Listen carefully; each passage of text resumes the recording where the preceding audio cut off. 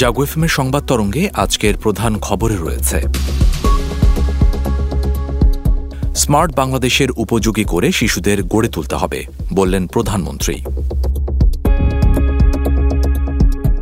BNP বড় ধরনের বিশৃঙ্খলার চেষ্টায় ছিল মন্তব্য তথ্যমন্ত্রীর।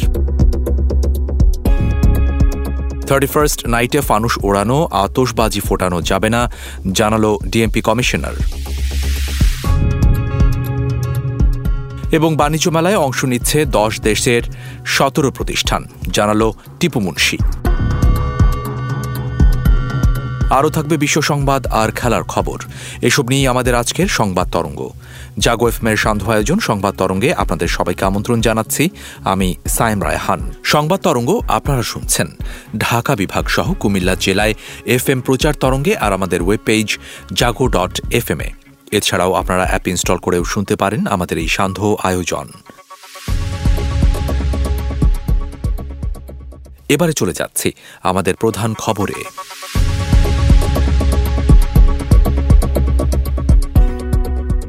শিশুদের চতুর্থ শিল্প বিপ্লবের উপযোগী করে গড়ে তুলতে হবে বলে জানিয়েছেন প্রধানমন্ত্রী শেখ হাসিনা।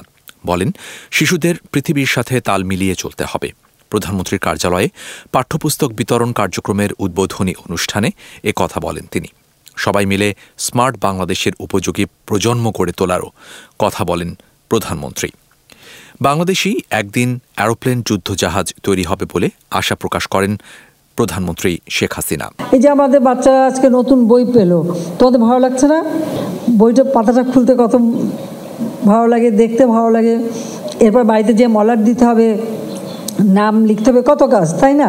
এখন তো সব জিনিসের দাম বেড়ে গেছে, অনেক সারা বিশ্বব্যাপী কষ্ট। তার মধ্যেও কিন্তু আমরা শিশুদের কথা ভুলিনি। তাদের বই ছাপানোর খরচাটা অন্য দিক থেকে আমরা সাশ্রয় করছি, কিন্তু বই ছাপানোটার দিকে আমরা বিশেষ দৃষ্টি দিয়েছি এবং এটা আমরা দিয়ে যাচ্ছি।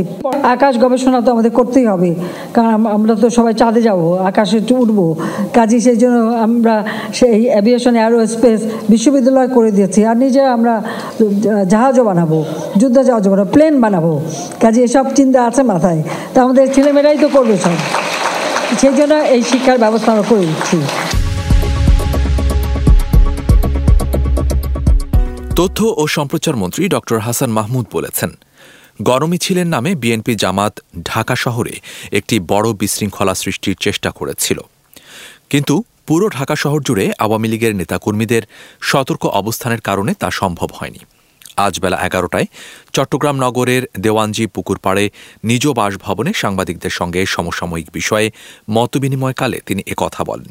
এ সময় তিনি আরও বলেন, ডিসেম্বর তাদের সাথে জনগণ নাই, 10 লক্ষ মানুষের সমাবেশ করবে বলে তারা সেখানে বড়জোর 50-60 হাজার মানুষ জমায়েত করতে পেরেছিল। 2013, 14, 15 সালে বিএনপির নাশকতা মোকাবেলা করেছি।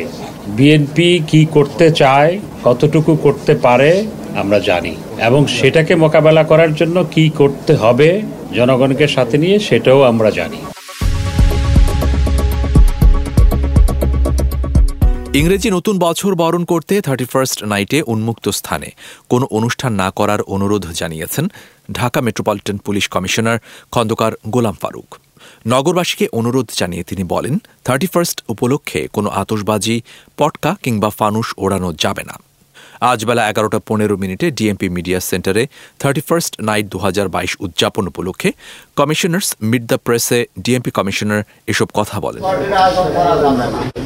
হোটেল ও ক্লাবের নিজস্ব ব্যবস্থা নাই, অনুষ্ঠানের আয়োজন করা যাবে। কোথাও আতশবাজি, পটকা ফোটানো বা ফানুস ওড়ানো যাবে না। সার্বিক নিরাপত্তার স্বার্থে গুলশান, বনানী, বারিধারা ও ঢাকা বিশ্ববিদ্যালয়ের আবাসিক এলাকায় যে সকল নাগরিক বসবাস করেন না তাদেরকে এসব এলাকায় গমনের ক্ষেত্রে নিরুৎসাহিত করা হবে।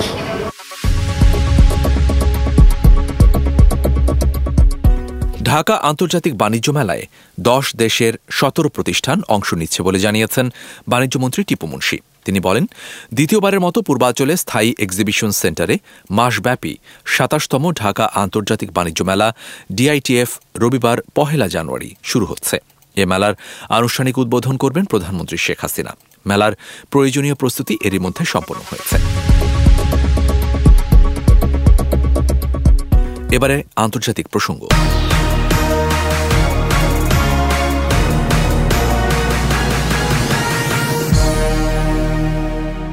খ্রিস্টান ধর্মাবলম্বীদের সাবেক ধর্মগুরু পোপ ষোড়শ বেনেডিক্ট মারা গেছেন।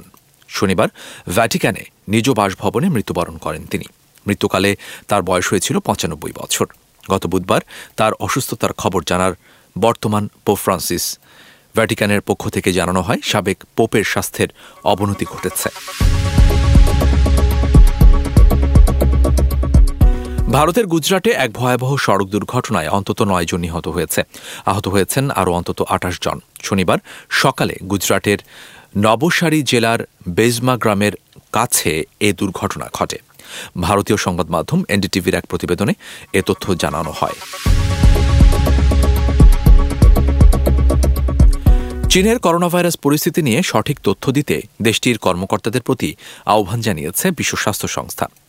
শনিবার বিবিসির এক প্রতিবেদনে বলা হয়, বিশ্ব স্বাস্থ্য সংস্থার কর্মকর্তারা বলছেন, বর্তমান করোনার আসল পরিস্থিতি বুঝতে অবিলম্বে চীন থেকে সঠিক তথ্য পাওয়া জরুরি। অমিক্রনের নতুন ভ্যারিয়েন্ট BF.7 সংক্রমণে রোগের মধ্যে কি বৈচিত্র্য এসেছে, উপসর্গ কেমন, কতজনকে হাসপাতালে ভর্তি করতেই হচ্ছে, টিকা দেওয়ার পরিসংখ্যান, এ ধরনের তথ্য বিস্তারিতভাবে জানা দরকার। কাশির সিরাপ খেয়ে উজবেকিস্তানে ১৮ শিশুর মৃত্যুর জেরে ভারতের ঔষধ প্রস্তুতকারক কোম্পানি ম্যারিয়ন বায়োটেক প্রাইভেট লিমিটেডের সব ঔষধ উৎপাদন বন্ধ করে দিয়েছে ভারত সরকার। শুক্রবার এক টুইট বার্তায় এ খবর জানিয়েছে দেশটির স্বাস্থ্যমন্ত্রী। এর আগে ২৮ ডিসেম্বর ভারতে বানানো কাশির সিরাপ খেয়ে উজবেকিস্তানের ১৮ শিশুর মৃত্যু হয়েছে বলে জানিয়েছে দেশটির স্বাস্থ্য মন্ত্রণালয়। এবারে সামাজিক যোগাযোগ মাধ্যমে সর্বাধিক আলোচিত বিষয় নিয়ে থাকছে আমাদের এবারের আয়োজন। দীর্ঘ ৮১ বছর পর বিবিসি বাংলার রেডিও সম্প্রচার বন্ধ হতে যাচ্ছে। আজ রাতে প্রচারিত হবে বিবিসি বাংলার রেডিওর শেষ ২ অধিবেশন। বিবিসি ওয়ার্ল্ড সার্ভিসে ব্যাপক পরিবর্তনের পটভূমিতে বিবিসি বাংলা রেডিও বন্ধের এই সিদ্ধান্ত নেওয়া হয়েছে। বিস্তারিত প্রতিবেদনে। দীর্ঘ ৮১ বছর পর বিবিসি বাংলার রেডিও সম্প্রচার বন্ধ হতে যাচ্ছে। আজ রাতে প্রচারিত হবে বিবিসি বাংলা রেডিওর শেষ ২ অধিবেশন। বিবিসি ওয়ার্ল্ড সার্ভিসে ব্যাপক পরিবর্তনের পটভূমিতে বিবিসি বাংলা রেডিও বন্ধের এই সিদ্ধান্ত নেওয়া হয়েছে। সেপ্টেম্বর মাসে ওয়ার্ল্ড সার্ভিস কর্তৃপক্ষ বাংলার পাশাপাশি আরবি, হিন্দি, ফার্সি ও চীনা সহ মোট ১০টি ভাষার রেডিও সম্প্রচার বন্ধের সিদ্ধান্ত নেয় বিবিসি ওয়ার্ল্ড সার্ভিস। তবে অনলাইন পরিষেবা চালু থাকবে। বিবিসি বাংলার সম্পাদক বলেন, বিবিসি বেশ কিছুদিন ধরে ডিজিটাল প্ল্যাটফর্মের উপর বেশি জোর দিচ্ছে। এখন এই পরিবর্তনের প্রক্রিয়া আরও ত্বরান্বিত করা হবে। বিবিসি বাংলা রেডিওর যাত্রা শুরু হয়েছিল ১৯৪১ সালের ১১ অক্টোবর একটি সাপ্তাহিক নিউজ লেটার দিয়ে। দ্বিতীয় বিশ্বযুদ্ধের ক্রান্তিকালে মিত্রপক্ষের বক্তব্য ভারতীয় উপমহাদেশের মানুষের কাছে পৌঁছে দেওয়ার লক্ষ্য নিয়েই শুরু হয়েছিল বিবিসি বাংলা রেডিওর যাত্রা। বাংলাদেশের মানুষের মাঝে বিবিসি নামটি সবচেয়ে বেশি পরিচিতি পায় ১৯৭১ সালে স্বাধীনতা যুদ্ধের সময়। বিবিসি বাংলা খবরের ওপর শ্রোতাদের আস্থা আর বিবিসি বাংলা রেডিওর জনপ্রিয়তা ব্যাপকভাবে বেড়ে যায়। মানুষ তখন যুদ্ধের খবরের জন্য পুরোপুরি নির্ভর করত বিবিসি বাংলার উপর। Sadia Sujana, desk report, Jago FM, Dhaka.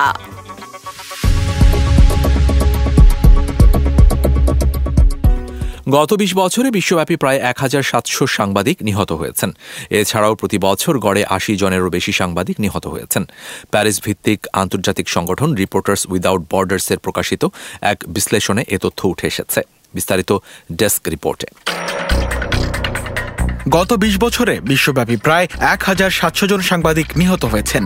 এছাড়াও প্রতি বছর গড়ে ৮০ জনেরও বেশি সাংবাদিক নিহত হয়েছেন। প্যারিস ভিত্তিক আন্তর্জাতিক সংগঠন রিপোর্টার্স উইদাউট বর্ডার্সের প্রকাশিত এক বিশ্লেষণে এই তথ্য উঠে এসেছে।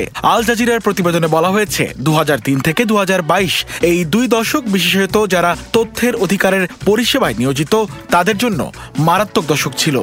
RSF এর মহাসচিব ক্রিস্টোফ ডেলোয়ার বলেন, পরিসংখ্যানের পেছনে তাদের মুখ, ব্যক্তিত্ব, প্রতিভা এবং প্রতিশ্রুতি রয়েছে, যারা তথ্য সংগ্রহ, সত্যের সন্ধান এবং সাংবাদিকতার প্রতি আবেগের জন্য তাদের জীবন দিয়েছেন। বিশ্লেষণে বলা হয়েছে, সাংবাদিকদের জন্য সবচেয়ে বিপজ্জনক দেশ ইরাক ও সিরিয়া। দুটো দেশে গত ২০ বছরে মোট ৫৭৮ জন সাংবাদিক নিহত হয়েছেন, যা বিশ্বব্যাপী মোটের ১/৩ বেশি। এরপর রয়েছে মেক্সিকো, সেখানে নিহতের সংখ্যা ১২৫, ফিলিপাইনে ১০৭, পাকিস্তানে ৯৩, আফগানিস্তানে ৮১, সোমালিয়ায় ৭৮ জন। প্রতিবেদনে আরও বলা হয়েছে ৮০% গণমাধ্যমের মৃত্যুর ঘটনা ঘটেছে এই ১৫টি দেশে। সিরিয়া যুদ্ধের কারণে সাংবাদিকতার জন্য সবচেয়ে কালো অধ্যায় ছিল ২০১২ ও ২০১৩ সাল। ২০১২ সালে ১৪৪টি এবং পরের বছর ১৪২টি হত্যাকাণ্ড ঘটেছে। অপরদিকে ইউক্রেনের যুদ্ধের কারণে ২০২২ সালে মৃত্যুর সংখ্যা আবারও বেড়েছে। চলতি বছর এখন পর্যন্ত ৫৮ জন সাংবাদিককে হত্যা করা হয়েছে।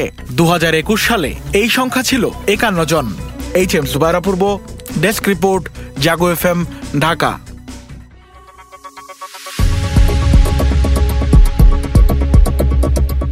এবারে খেলার খবর।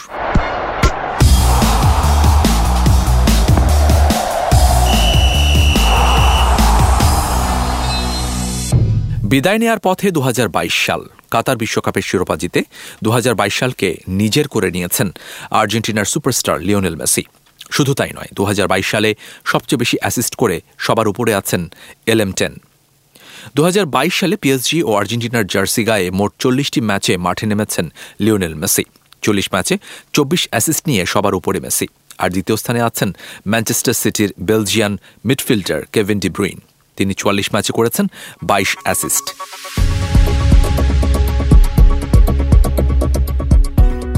ক্রিকেটের বাইবেল খ্যাত উইজডেন ম্যাগাজিনের সর্বসেরা ওয়ানডে দলে জায়গা পেয়েছেন বাংলাদেশের অলরাউন্ডার মেহেদী হাসান মিরাজ। ২০২২ সালের ওয়ানডে পারফরম্যান্সের বিচারে সেরাদের নিয়ে বর্ষসেরা দল গঠন করে ক্রিকেট বিষয়ক ম্যাগাজিন উইজডেন। এবছর ১৫ ওয়ানডেতে ব্যাট হাতে ৬৬ গড়ে ৩৩০ রান করেছেন মিরাজ। বল হাতে ২৮.২০ গড়ে ২৪ উইকেট নিয়েছেন তিনি।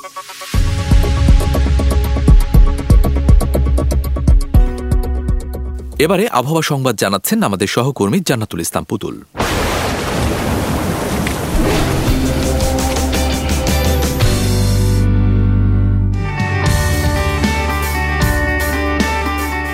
ধন্যবাদ আপনাকে। জানিয়ে দিচ্ছি আজ সকাল ৯টা থেকে পরবর্তী ২৪ ঘন্টার আবহাওয়ার পূর্বাভাস।